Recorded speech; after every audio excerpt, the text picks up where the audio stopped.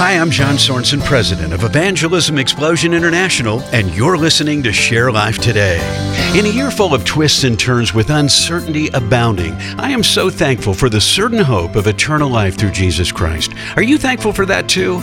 Instead of focusing on what's gone wrong and how many things have changed, fix your eyes on Jesus, who never changes.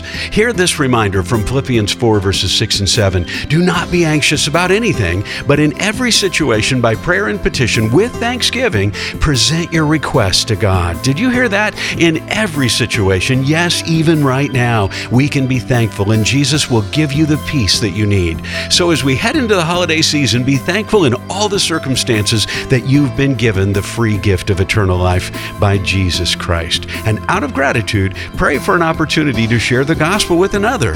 For tips and resources on how you can share your faith, visit our website at sharelife.today.